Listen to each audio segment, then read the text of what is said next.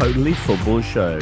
Today, Boxing Day traditions ahoy, as men dressed in red hunt foxes off the field, while at Spurs, Jose fails to find any space in Dombelli, like the rest of us.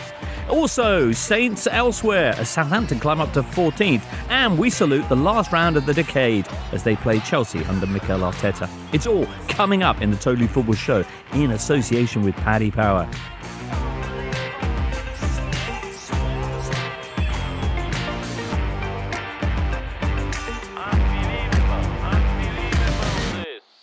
Hello, listener. Know where I'd rather be than here in the Totally Studio on this Friday, what are we at, Duncan Alexander, 27th of December. Merry Christmas to you, Oily Opta Also here is it God Jul, Frida Fagerlund of Aftonbladet. Yeah, nice. Yeah. Okay, and happy 6th day of Hanukkah to you, Raphael Honigstein. Thank you, James. Boom. Everybody have a good Christmas stroke festive period? Yes, good. Football, Rafa, because it doesn't stop ever. And particularly vintage round of said sport on Boxing Day. Gian, or it might be Gian, says, what was your favourite Boxing Day football moment? I'll come to you, Frida. Favourite moment? Favourite moment of Boxing Day? That was a tough one since I was at the Tottenham Stadium. And were there no good moments there?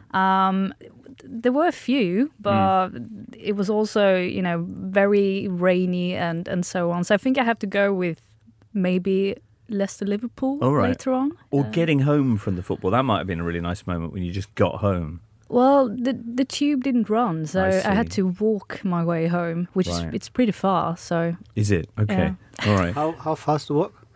I think it took me like 2 hours. So you walked all the way back in the rain on Boxing Day? Yeah, I did. I will phone my editor at The Athletic. He might be interested in that. Yeah. As a feature. Powerful walk. Rafa's puzzled why everyone's laughing at this point. But Rafa, do you have a special moment? Yeah. Special moment? No, I just enjoyed being at Chelsea. I hadn't seen them live in quite some time, and Boxing Day was a good opportunity to see them, and also the much improved Hasenhüttl-esque Southampton. Yeah, amazing. That's pretty good.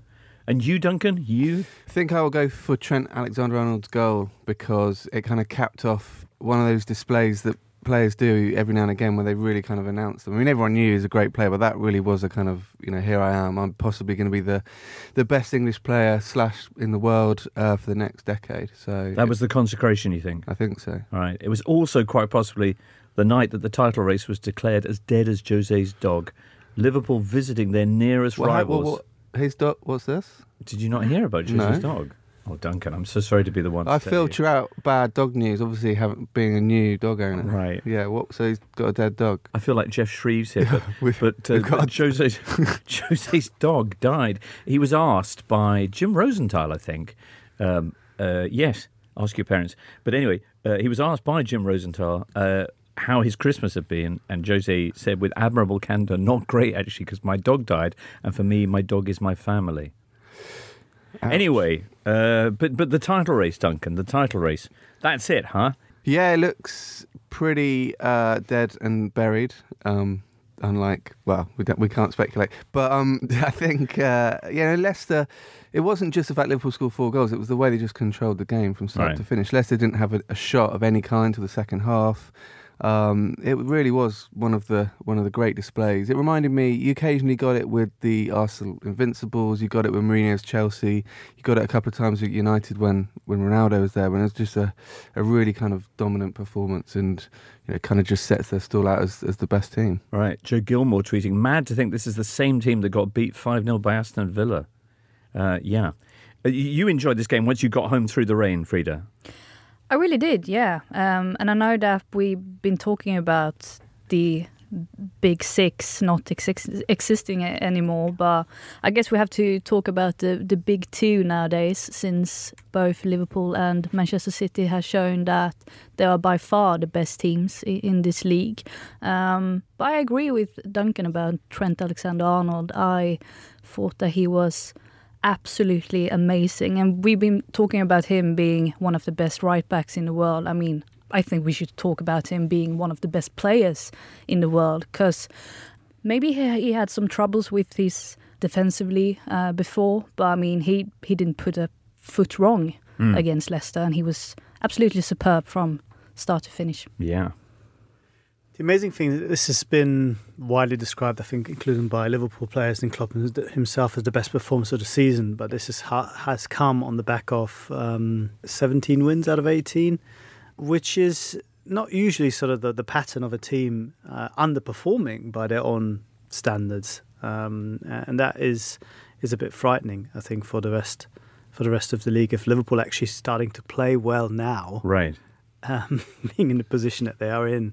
But even, I mean, I think Trent Alexander-Arnold sort of caught the eye and capped it off with a goal, but I actually thought that Jordan Henderson had an unbelievable game. For a guy who still a year ago, I remember at Anfield, was getting pelters when he was playing as a makeshift right back, and the crowd really got on his back saying, he's rubbish and he's this and that, and has never really been fully loved, maybe until the very tail end of last season with the Barcelona game and his performance in the final. And they were singing his name, and he has become a completely different and so much improved, so vastly improved player. I thought he was sort of the face of that performance yesterday. This was the fixture that people had pointed to as potentially the trickiest for Liverpool because of their flight to Qatar and the extra time and the fact that Leicester had been so tough at home. But in fact, Leicester had only conceded 5 goals at the King Power Stadium all season. They shipped another 4 in the space of the 90 minutes against Liverpool. Will Date says, which coincidentally is the byline on my Twitter profile, was yesterday the most harmful Boxing Day for foxes on record? I mean, yeah, there was also Jolyon Morn, wasn't there, with a baseball bat? Killed a fox with a baseball bat, which may be a tradition in certain bits of the country. Obviously, there's other fox-related badness on Boxing Day. It certainly is. Niall Norton, a question for you, Oily. Is Leicester's combined XG in both games against Liverpool of 0.22, the lowest of this or last season? It's a good question. I will follow up with them and answer him. All right. That's really low? That is really low, yeah. I mean, people kind of forgot that the game at Anfield between the two sides, because Liverpool scored a last-minute winner from a penalty, it seemed like they just, snuck through, but they actually completely dominated Leicester in that game. They've kind of, their best 2 performances of the season probably have been the 2 games against Leicester. And just to put Liverpool's kind of season into context, they've already got as many points as they did in the whole of 2011-12. Was that under Hodgson? That was under Dalglish. All right. And already, yeah. And they're not even halfway through. And their points total of 52 is already more than 313 teams in Premier League history have recorded in a whole season. That sounds like a lot. I don't know we're processing those numbers. It's quite a lot, yeah. Yeah, we're beyond finger territory, so... Yeah. Just a lot, basically. Casper Young says, should Rodgers have changed his system last night after it became clear that Maddison wasn't doing enough defensively to stop Trent? Don't know. Is there something they could have done? Could they have had more lights at the start? I felt they didn't do enough pyrotechnics in the build-up. Or is it just when you face a team like that with Hendo and Trent on fire that there's not much you can do to limit the damage? Liverpool haven't really pushed both fullbacks up in bigger games that often, especially away from home. So this was perhaps unexpected, the way that they really were going for it. But they were able to do so because the midfield was so solid. Henderson covered so much ground. He protected the back two so well that both Robertson and Trent Alexander-Arnold could push up. And then when you have those 2 guys in support of the wide forwards, it's very hard to deal a team like that, especially a team that switches the ball, and this goes back to Trent, switches the ball so well from one side to the other to stretch sides. Joe Gomez had a good game as well. Used his pace a couple of times to sort of nullify a couple of Leicester breaks. So, I mean, Naby Keita had another good game, sort of transitioned the ball really well. They don't really have many weaknesses at the moment. Is Hendo now performing in a role, a la Makaleli role, the Kante role? Is he doing that kind of thing, just basically covering everything in midfield and mopping up everything in front of the defence? I thought last night he was. I mean, he's often played, when Fabinho's there, he often plays in a more of a number 8 role, sort of a more shuttling role.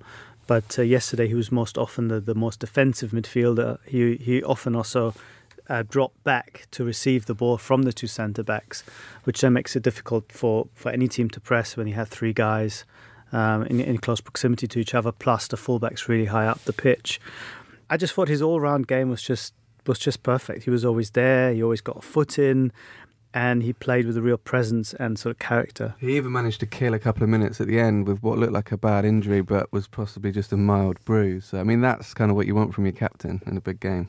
Very nice. Quick shout to Dan Kennett, whose Alisson stat I borrowed and didn't credit last time out. Liverpool next up will be hosting Wolves, who are in action this evening against Man City. Leicester will be visiting West Ham this weekend, of whom more shortly. Next up, we'll be talking about the top 4 race and Saints.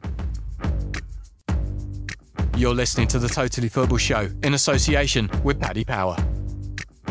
Top 4 race took another twist on Thursday, with the incumbents Chelsea losing 2-0 at home to Southampton. Frida, you were walking. Whereabouts would you have been in the rain at this point? I don't know, maybe in Islington or something. Islington, right. Yeah. Just try to. What were you? Did you have headphones, or were you just thinking and cursing England and stuff? I don't really know. I was so focused. Were you? On what? That's my question. Just getting home? Yeah, Right. I think so. Okay. It's a hell of a story. We'll come back to that. But you were at Stamford Bridge. I was. Good Lord. Saints. Not only a 2-0 win at Chelsea, first time Chelsea have lost back-to-back games there since 2011, but they Frank dropped... Lampard did not like that stat when it was Did he put to not? him.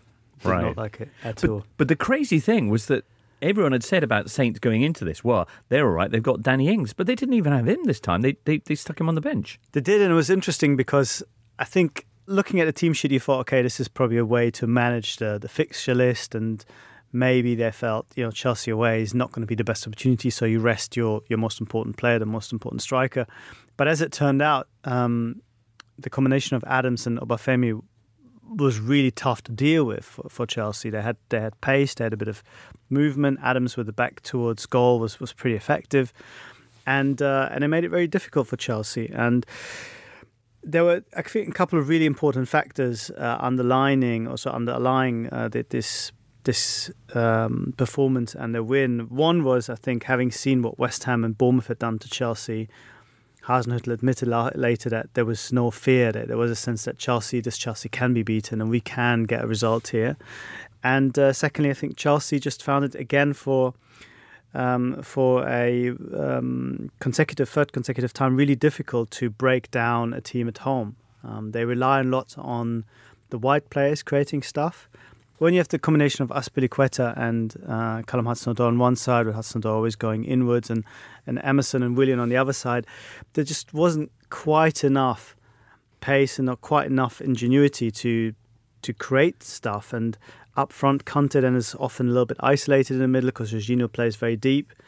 And the overall effect is a Chelsea side that just lacked that little bit of oomph in the final third. Right. Saints, though, I mean, they had that extraordinary 9-0 at home to Leicester, but recently they put a run of 4 wins in their last 6 together. Premier League panel is saying that it's been when Hasenhüttl ditched 3 centre-backs for his Leipzig-style 4-2-2-2 that the results have suddenly come together. Double pivot, Ward-Prowse in a box-to-box Naby Keita role with Højbjerg holding, and it's all worked very well, and it proves how clever Saints were to give him time. Is that a fair tactical analysis of Hasenhüttl's approach here?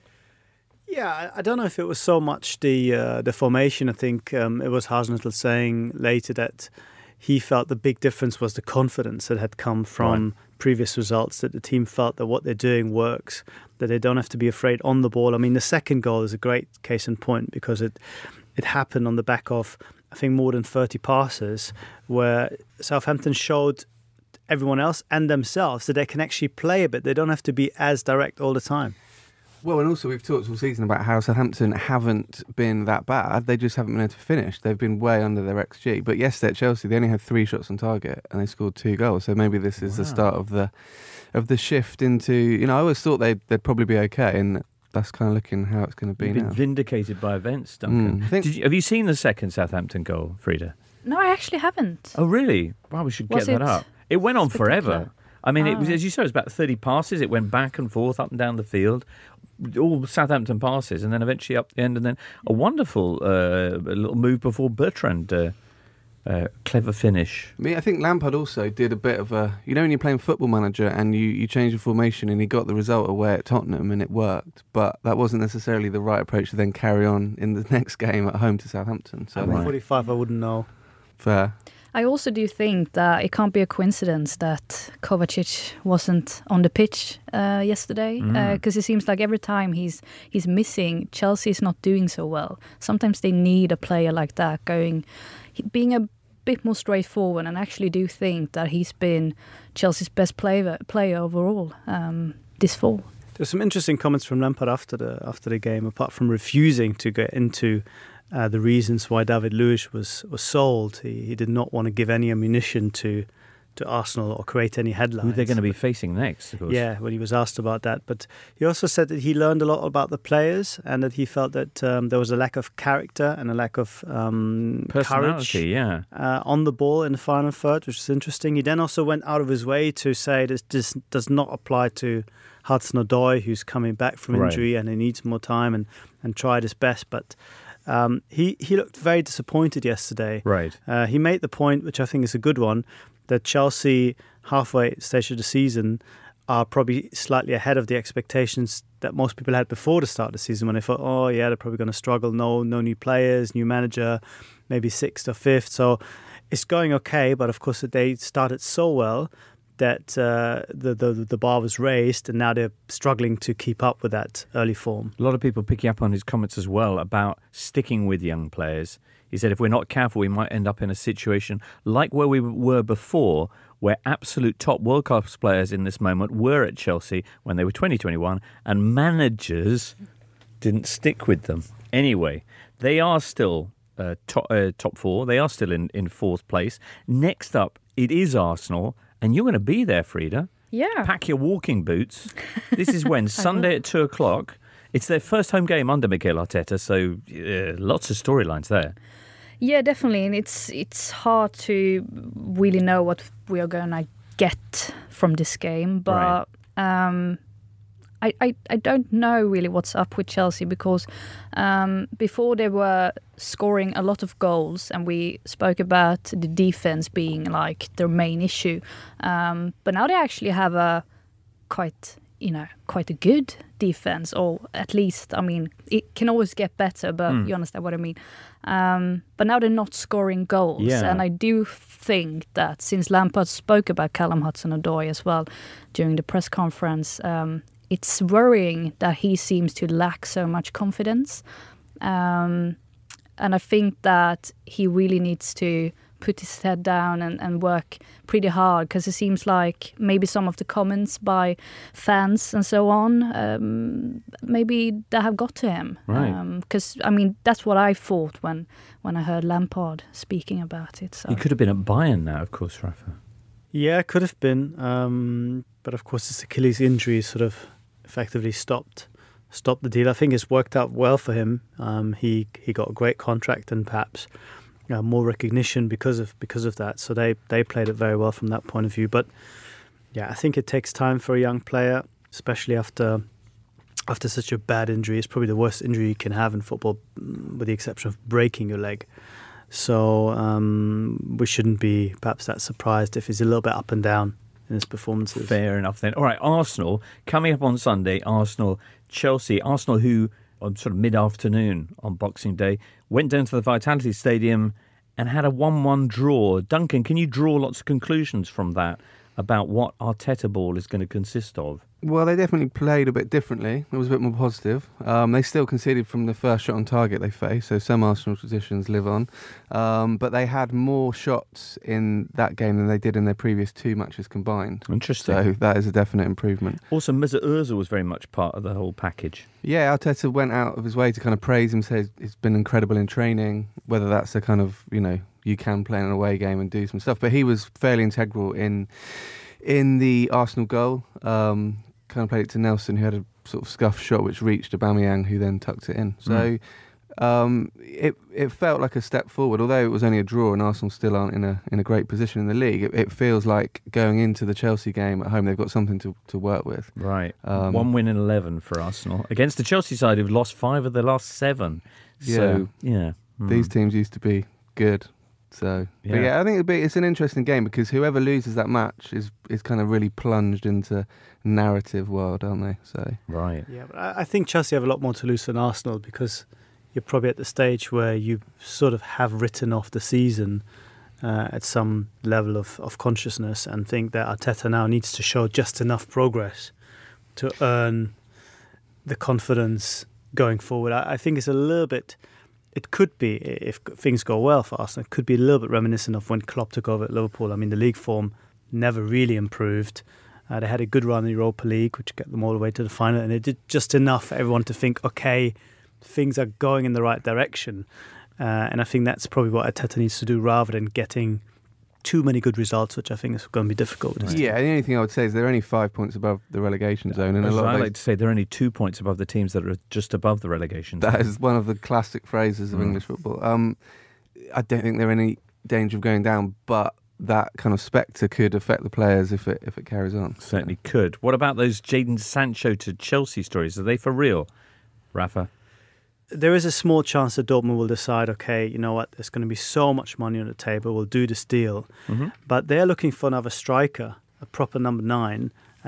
Mertens apparently has said no to him. They still think they have a chance with Erling Haaland. Right.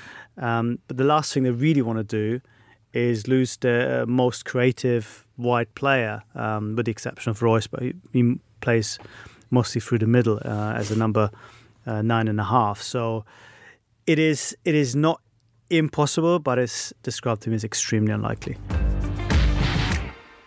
It's that time of year, and everyone's making resolutions to just get better at everything. And it's no different at the Emirates. New manager, new defence, new midfield, maybe a new identity, a new captain perhaps, better fans, new board would be good. But at Paddy Power, we reckon it'll be a case of new year, new Arsenal. So we're offering money back as a free bet on all markets if they beat Man United on New Year's Day. Paddy Power, home of the money back special. On this match only, pre-match singles, match refund £10, online only, no shop bets, T's and C's apply, 18+, begambleaware.org. On Spotify, smart speaker and podcast platforms everywhere, this is the Totally Football Show from Muddy Knees Media. Race for fourth update. Chelsea's margin is now 3 points to Spurs and Sheffield United. With plucky underdogs Man United, they couldn't, could they? Only 1 point further back. Now, Spurs, they got off to a terrible start against Brighton, didn't they, Frida? It wasn't like Brighton was dominating the game at all, really. But Tottenham wasn't either. So Adam Webster, he sure knows how to score on North London stadiums. But I can't remember him celebrating this wildly after the goal at the Emirates. He just stood and screamed for quite a bit, actually, after the goal. And not towards the Brighton fans, but towards the Tottenham fans, which almost made me think, is he an Arsenal supporter? Because that was the feeling you got. Interesting. Yeah, but I'm not sure about that. But yeah, in the end, obviously they turn things around, but I mean, you could say that Moussa Sissoko and Harry Winks, you know what you get when you put them on the pitch as a central midfield, and they're lacking some abilities that could be provided by someone like Ndombele. But I found it quite interesting what Mourinho said during the press conference afterwards, that Ndombele wasn't injured; he was just scared. Which is quite an interesting thing to say about a player. Wow. Yeah, I mean, according to Mourinho, he fears being injured again, so he's not feeling ready to play again, right. Which is quite, I mean... It's unlike Mourinho to start falling out of midfielders, so, yeah. Sissoko, though, I thought that was extraordinary. So he was on 4 yellow cards for the season, 1 away from picking up a 1-game suspension. I don't know if he plays fantasy football, but if he did, he'd been well aware of what the implications of getting a booking would have been. And rarely have you seen somebody go out and actively search for a way into the referee's notebook, as he did. And Mourinho, he called the booking of Winks and the suspension on Son as being, it wasn't fair, he said. But he couldn't say so much about the booking on Sissoko. But, I mean, of course, he's in deep trouble now, as in he has to do something different against Norwich. Yeah, exactly. And Norwich, you've now fallen to bottom of the table, and the numbers are beginning to get very limited indeed. But were Brighton a bit unlucky, do you think, not to take something for this game? I think they have struggled a bit. I mean, they had 4 players missing from the squad, which is obviously a lot for Brighton. And that goal, I mean, they did pretty well and they were creating quite many chances. And I really enjoy watching Aaron Moy. I think he's absolutely brilliant and he's really hard to play against. And he was really good at the Emirates when they won. And he was also very good yesterday. But in the end, I think they just fatigued a bit. And Tottenham...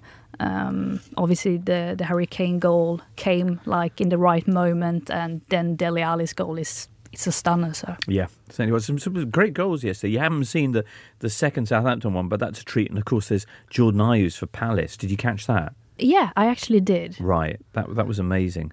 Oh, there was also Mason Greenwood in Man United's terrific romp at home to Newcastle. They're very much in the mix there, aren't they? Top 4 wise. Yeah, and fans of nostalgia will be loving them surging up the table. It's good to see. Just a quick one on Spurs. They kind of almost need to sell Eriksen, I think, in January because he's a bit like that kind of an ex-partner that you keep ringing over the festive period because I don't know what you mean, Duncan. Huh? They keep, Spurs struggle, and then it's like you can see Mourinho go, oh, I'm going to have to bring Christian Eriksen on to try and change his game. And I think the sooner that kind of, functionality is ended, the better. That's a chilling parallel you've drawn there. Okay. What are their prospects of selling Christian? All right, we'll move on. Longstaff opened the scoring. Great stat. You'll know this one, Duncan, about he's the third player ever to score both his first Premier League goals in 2 different matches against Man United. It's true. Can you name the other 2? No. I made a note of it somewhere. Yeah, I didn't. We'll come back to that one, listener. But Mason Greenwood, if you're a fan of him and stats, then you'll enjoy the fact that the only teenager with more goals now in Europe's Big 5 leagues is Jadon Sancho. Yeah. Also, if you like stats, yes. And I admit I sort of do, it was nice to see Marcus Rashford, the top scoring player with all the letters from Amazon in his name, score a prime number, the 3rd goal of the game. So, fantastic. Lovely stuff. Also, if you're a fan of knee slides, Mason Greenwood did a really, really good one. And a lot of people are fans of knee slides. Do you have a favourite celebration, Frida? I don't know. I just noticed that Trent Alexander-Arnold copied Kylian Mbappé yesterday. Oh, right. Yeah, the kind of just statuesque kind of... Yeah. I am Trent Alexander-Arnold, look upon my works, ye mighty in despair. Yeah. I think that's the subtext there. Right. Okay, anyway, so Man United, big victory there, coming from behind and that. Sorry, Duncan, did you want to pitch in more? Just a bit of stuff on this game. Right, yeah, go for it. No, our friend Michael Cox pointed out amusingly on Twitter during this game that it was very on brand from Manchester United because as they started the game ahead of Newcastle, they played quite badly. Newcastle then take the lead and go above them in the league table, and United suddenly, play better, as is their wont.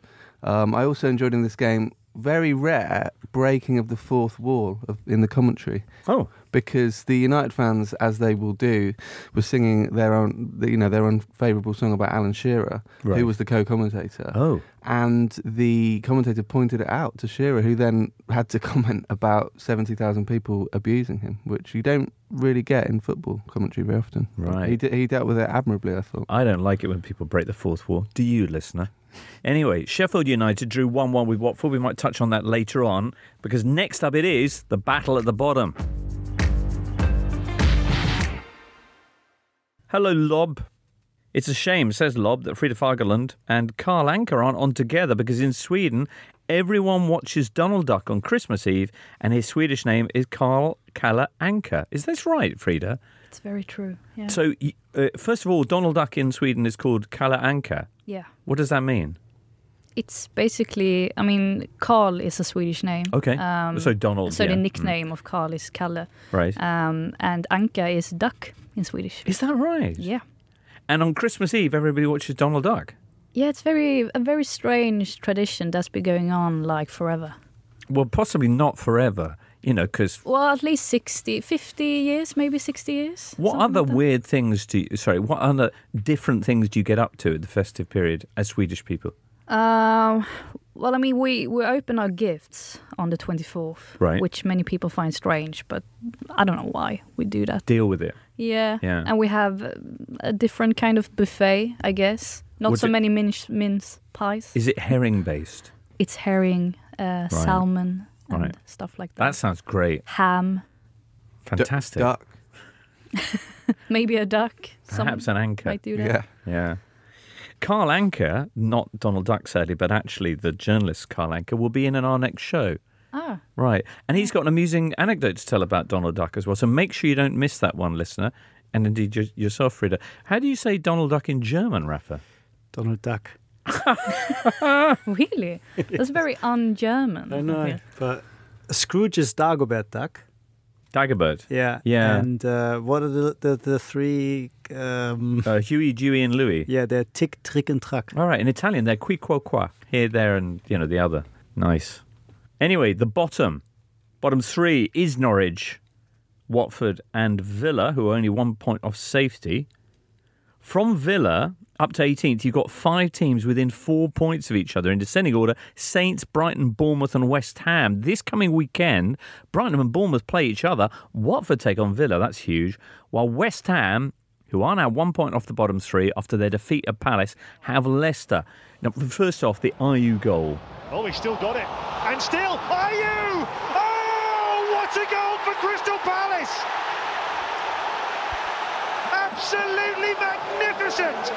Double drag back the quick feet. And what about that for a finish? Are you serious? As you know, I mean, it was extraordinary, no, wasn't it? Yeah. I ill-advisedly let my son stay up to watch Match of the Day, which backfired heavily due to fatigue the next day. But he pointed out it's the sort of goal that you try and do in the garden, but you'd never do in a real game. It's sort of true. He kind of dribbled past a player, did a he pirouette. does the roulette, and then he does a 1-2 past another 2 players, and then chips and then the dinks keeper. the keeper. It's goal of the season. Yeah, well, I mean, it's in the conversation. Where does this leave? While we, salute Palace, who are quietly doing the business, 9th place right now. Where does this leave Pellegrini? Is he back in the nearest bed to the door again? I think so. I mean, there's a lot made about the return of Lukasz Fabianski in goal, but if your goalkeeper is going to be the big improvement, that already shows that there is something seriously wrong with your team. And I think West Ham and Pellegrini have always shown that they can turn up in the bigger games when there's a bit more attention and perhaps less pressure on them to perform. They can be quite organised, they can work quite hard, but when it comes to your humdrum fixtures, when they're expected to create stuff, there just isn't enough. There just isn't enough there, which is strange because player by player they have one of the more decent sides you'd think. So I wouldn't, it's no surprise really that in the end you're thinking, well, the squad is not a relegation squad. We have to change something at the very top. Could be in the bottom 3 if Leicester have their way this weekend. In other West Ham-related festive news, did you see the Mikel Antonio story, Frida? Yeah, I did. If you didn't, listener, let me tell you that Kia Rosina was in her living room with her family on Christmas Day when a Premier League footballer, that's you, Mikel Antonio, dressed as a snowman, crashed a Lamborghini into her front garden. It was 6:30 p.m. They heard a massive bang outside their home in Balham. They went outside to find that Mikel Antonio had driven his Italian supercar into their bin shed. Another wall he couldn't beat. Nice one. Yeah. Was he aiming for the chimney? I don't know. I don't think know. he was dressed as a Santa, no? Not just a snowman. Right. It says snowman. There's a picture of a snowman. Yeah, It's got a false carrot for a nose. Right. Yeah, that's very much snowman territory for me. It's kind of says like a Kia. Oh No, you go ahead. It's kind of like a Premier League footballer's version of Cluedo. You have to pick so it's Mikel Antonio in a Lamborghini dressed as a snowman. In Balham. My main concern, says Kia, was that it was petrol and everyone would have to get out of the house because a lot of smoke was coming up from the car. I was fearing the worst. Like, what if the car blows up? Antonio, was on the phone shouting to someone saying he was all right. He kept saying, "Don't keep telling me I'm stupid," to the person on the phone. You should be asking me if I'm all right. Where have you read all this? On The Athletic, actually. Yeah, no, this was another Athletic scoop because I'm not seeing it widely reported, but somebody, I guess, knows Kia on, within the Athletic's burgeoning staff. And it's a wonderful story. We story. have our people everywhere. I'm sure you do. You actually have, yeah. Oh, she's a YouTube sensation, says producer Ben. It's very much across that kind of thing. Brilliant. Well, that was he was well enough to play against Crystal Palace, I was heartened to see. Norwich will be hosting Spurs this weekend. They are now bottom of the table after losing at Villa They've only picked up 2 points from last 6 games. Can you see much light at the end of the tunnel for Daniel Farke? I mean, they haven't been playing badly, I think. There's hardly a game where you say Norwich were abject or didn't create chances, but I think the overall balance just isn't quite there. You know, you play well, you stay true to yourself, you play an expensive game, then you have to take your chances and have to defend better. But, I mean, 12 points is getting into pretty desperate territory. I just hope that they recognise that it's probably not down to the manager. Yeah. And stick with him. Okay. If you're going to do that, if you're going to say we're not going to spend loads of money, we're going to stick to our principles, then go down with dignity and use the money you've got from the Premier League to improve the team and come back up. I mean, West Brom did it. It's a valid way. Burnley did it. Yeah, it's a valid way of approaching. And his stock is still very high in Germany. In fact, he was in contention and perhaps still is for the succession of Lucien Favre at Dortmund. They have seen what he's done and they like it. A little bit like David Wagner, who I think wasn't really seen as culpable for Huddersfield relegation when he left halfway through the season last year. I think people are looking at the bigger picture and think it's probably not down to him. Jan Siefer, is he in for a lot of big roles as well? Not to my knowledge, no. Okay, all right then. Brighton-Bournemouth, how excited are you about that? That's Saturday. It's the early kickoff, so there's not long to wait, Frida. Yeah, I'm pretty excited. I mean, it's 2 very good managers. And I think that Potter is doing a great job in Brighton, as we've seen many times. The problem might be that he doesn't have a depth in the squad, really. So playing again 48 hours later might be even tougher for them compared to the slightly bigger teams that have bigger squads. But yeah, I mean, Bournemouth, they've certainly come around a bit. What those? I mean, the 4 points from the games against Chelsea and now Arsenal. I thought maybe that Eddie Howe was on the verge of leaving Bournemouth. Did you think? He's been there so many years, and sometimes, you know, it's like Pochettino. Sometimes there's not many more things you can do with a squad. I don't think there's much appetite down at Bournemouth to get somebody else in. That would be... They wouldn't be able to sing the song that we discussed the other week, would they? How does that song go again?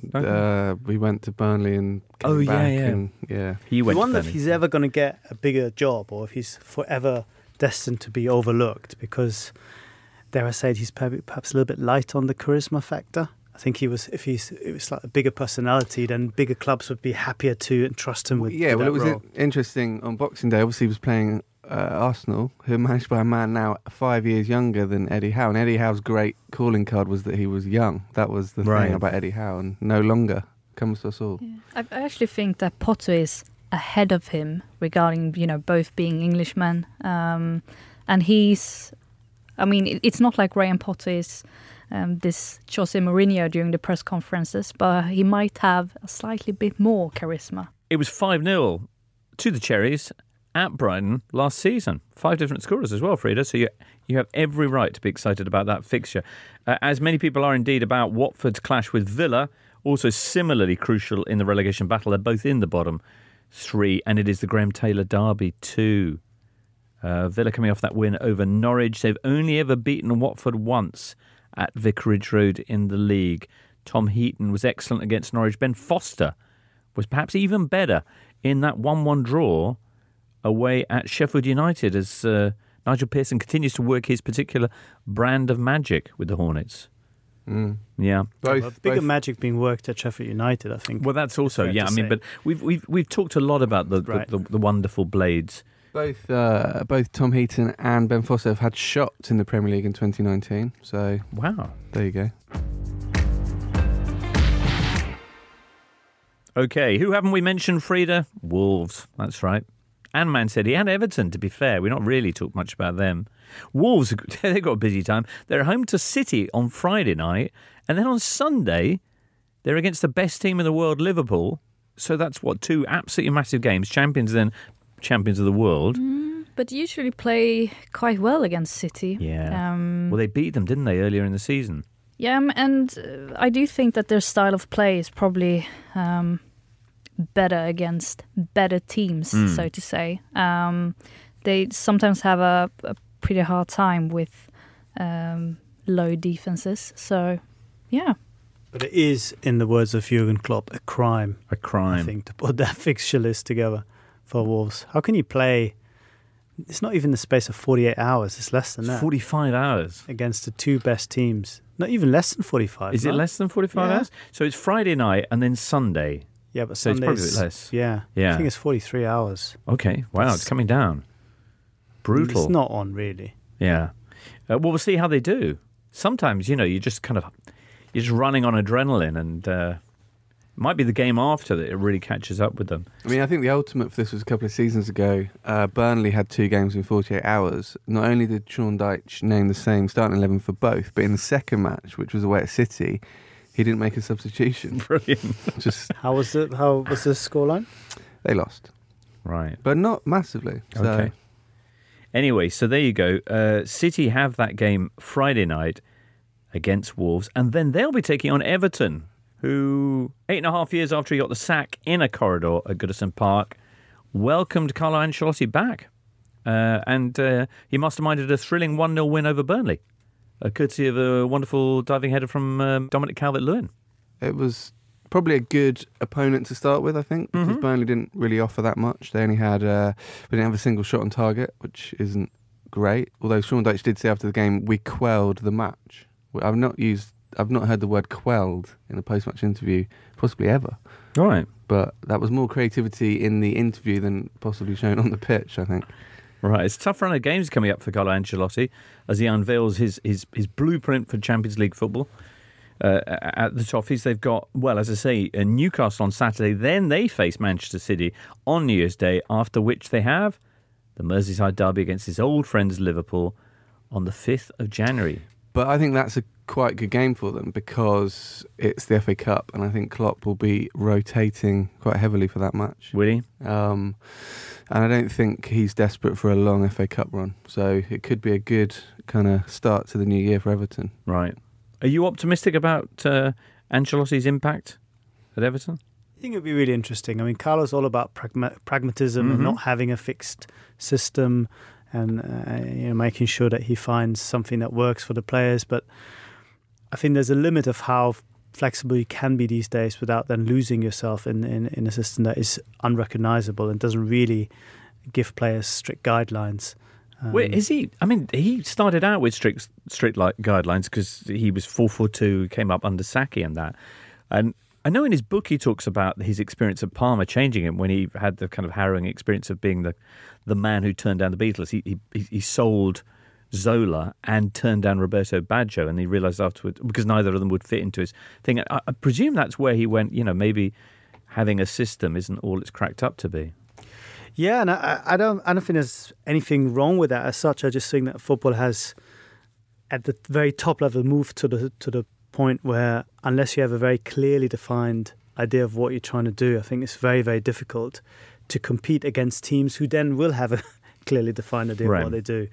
You can do it if you have superstars, if you have the best teams. That would be people like Klopp and Guardiola and Rodgers. Would that be fair? Yeah, I think so. I mean, a team that you can recognise without their shirts on, basically. A team that plays in the image of a coach and plays with certain non-negotiable principles. Right. It was interesting to see Allegri saying very similar things in a recent interview. With James Horncastle? Yeah, and in the New York Times as well, I think he did too, where he said, well, I'm not pragmatic, I'm not an ideologue, I like things to be flexible. But I think that might be the reason why some of the clubs feel that maybe he isn't quite the right manager, because they want this big idea. They want a coach who has a very well-defined vision and then comes with with an idea that then helps the clubs pick the right players to fit that, rather than being sort of a little bit trying to do a little bit of everything and then maybe losing yourself in the process. So I think it would be really fascinating in the Premier League specifically to see if this kind of approach from Ancelotti actually works. Excellent. Well, Man City coming up this weekend. Paddy Power is up next in conversation with producer Ben with some odds on the weekend's action. Hello, listeners. Did you enjoy your Christmas? Of course you did. And there's some more games coming up this weekend because the football never stops. So here's Lee Price on the line from Paddy Power to run us through the fixtures. Lee, let's start with a London derby, Arsenal versus Chelsea. Well, to be honest with you, Ben, I wouldn't fancy either of these sides to do business for me on any weekend of the year at the minute. Despite their awful performance against Southampton, we make Chelsea the favourites for this one. They do tend to do better away from home, and they can't do much worse than what they served up on Boxing Day. It was like a plate full of Brussels sprouts. Arsenal rescued a draw away to Bournemouth, and that might be the most Arsenal sentence you can imagine. They're 15-8 to win this. The draw's 13-5. Chelsea are 13-10. All right, over to the Etihad then, when Man City will be hosting the surprise package this season, Sheffield United. What's going to happen here, please? Well, Pep won't say it, but I think I'm safe enough too. Man City are definitely playing for second place in the league right now. There is no title race. My New Year's resolution is to move on from trying to create one. As for this game, City are a huge 1-7 to win it, with Sheffield United 14-1 to get all 3 points despite an excellent record on the road. The draw is 13-2. And finally, Lee, at the bottom of the table, Watford are at home to Aston Villa. Who's going to come out victorious here? Well, Watford's last 2 performances and, crucially, results have given them a real momentum and platform to build on, and that probably explains why they're the odds-on favourites for this one, as well as the fact that the game's been played at Vicarage Road. They're 10-11 to win this, with an Aston Villa victory priced at 13-5, the same odds as a draw. Villa virtually relegated Norwich last time out. This is another huge opportunity for them to do similar to a rival. You can find out those odds and more at paddypower.com or the Paddy Power app. Prices are accurate at the time of recording. It's over 18s only. Terms and conditions apply. And when the fun stops, stop. Rafa, you've gone on a special Totally Football show all about Jurgen Klopp, who's only about the best manager in the world. I hasten to add, it wasn't behind your back, James. No, that's you fine. knew about this. This is the sort of relationship we have. Yeah. That can go on off with others. You were with Nick Miller? Yes. Yeah. And I enjoyed it very much. Okay. That's great. And that's out at the moment. It is out now, as is the book. Yes. If you wanted to learn more about the probably the title-winning manager of 19 and 20. Oh, right. The titliest. Yeah. Yeah. It's a good, I think, even if you don't like the subject so much, it's an interesting insight into what makes Klopp and, by extension, this Liverpool side tick. Very nice. Once you're finished with that, why not have a bang on the Totally Scottish Football show, in which the gang will be looking forward to the third Old Firm game of the season this Saturday. The 2 teams, Celtic and Rangers, coming into this second and first, uniquely enough. There'll be another Golazo out soon, but when we can remember where we put it. But in the meantime, Frida, for exciting Italian news, how about Zlatan Ibrahimovic going back to Milan? Yeah, seems like it's coming true. Well, yes. Yeah. First they really wanted it, and then they said, no, actually, you're a bit old and you want loads of money, so we won't. And then now it's all happening. This is kind of it's a 6-month deal, but there's an option to extend it. Yeah, he did brilliantly in Los Angeles, so he could do well for a struggling Milan side, which certainly they feel needs his personality. Yeah, he probably will. I mean, I can't believe that he's as old as he is, because he's like, I agree with him, he's like a fine wine. He just becomes better every year. Right. But he's been, it's quite strange around Zlatan at the moment, at least in Sweden, because he's stirred up some emotions lately. I don't know if you've heard what happened to his statue. They cut the nose off his statue. Yeah, was it for they did. medicinal properties or something? Can you grind it up to make an aphrodisiac or something? I'm not sure how they did it, but I'm surprised it took them this long. To cut the nose off his statue? Yeah, because to make a very long story quite short, Zlatan is... I mean... A tit? He's not really a club legend in Malmö FF, but that was the club where he came through. And then he left pretty early when he was still very young and went to Ajax and hasn't come back since. But, I mean, when you think about Malmö FF, you obviously think about Zlatan. And when they were going to put his statue up, at first they were going to put it in Stockholm. But actually the fans to AIK, who plays at the Friends Arena, they didn't want it there, which I can understand. So they said, well, let's put it in Malmö then, which, I mean, it was a pretty good idea at first. But then a couple of weeks later, Zlatan revealed that he's bought 25% of Hammarby, which is another Stockholm club and a big rival to Malmö FF. And the fans weren't so happy about that. And that's when the nose cutting started? Yeah, Right. among other things, yeah. Other acts of vandalism. Oh, really? Have other Yeah. bits of the statue been got at? Oh, yeah. Daubed in paint and Oh, stuff. paint, and they've written very, very bad words. What have they some said? of them racist. Yeah. Oh, and wow. So, yeah, he's not very popular in Malmö at the moment. I see. I don't think he should go back there, to be honest. Right. So Milan are thinking, it's just what we need. Right. A statue. Yeah. Yeah, I guess you shouldn't put statues up of anyone that actually lives. It's better to wait a couple of years. Does Right. Sven-Göran Eriksson have a statue in Gothenburg?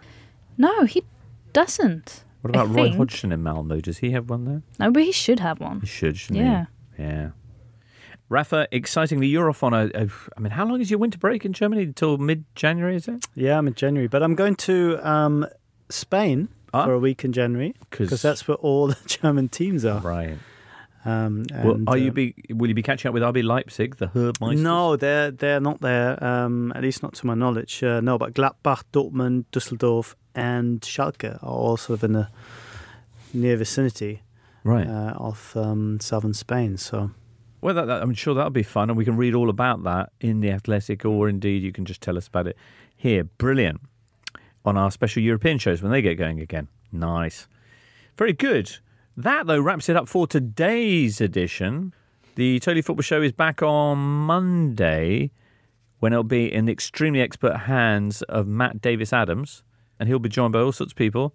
So that's a must-listen. Do enjoy your weekend, listener. Many thanks to Frida Fagerlund for being with us today. Thank you for having me. And it's been a delight. Duncan Alexander. Bye. Bye. And Rafa, you'll be speaking to everyone on Monday, so that's terrific. Listener, bye for now. You've been listening to The Totally Football Show, a Muddy Knees Media production. For sales and advertising, please email sales@muddykneesmedia.com. Keep up to date with everything across our Totally Football network at The Totally Show on Twitter, and make sure you check out our brand new website too, thetotallyfootballshow.com.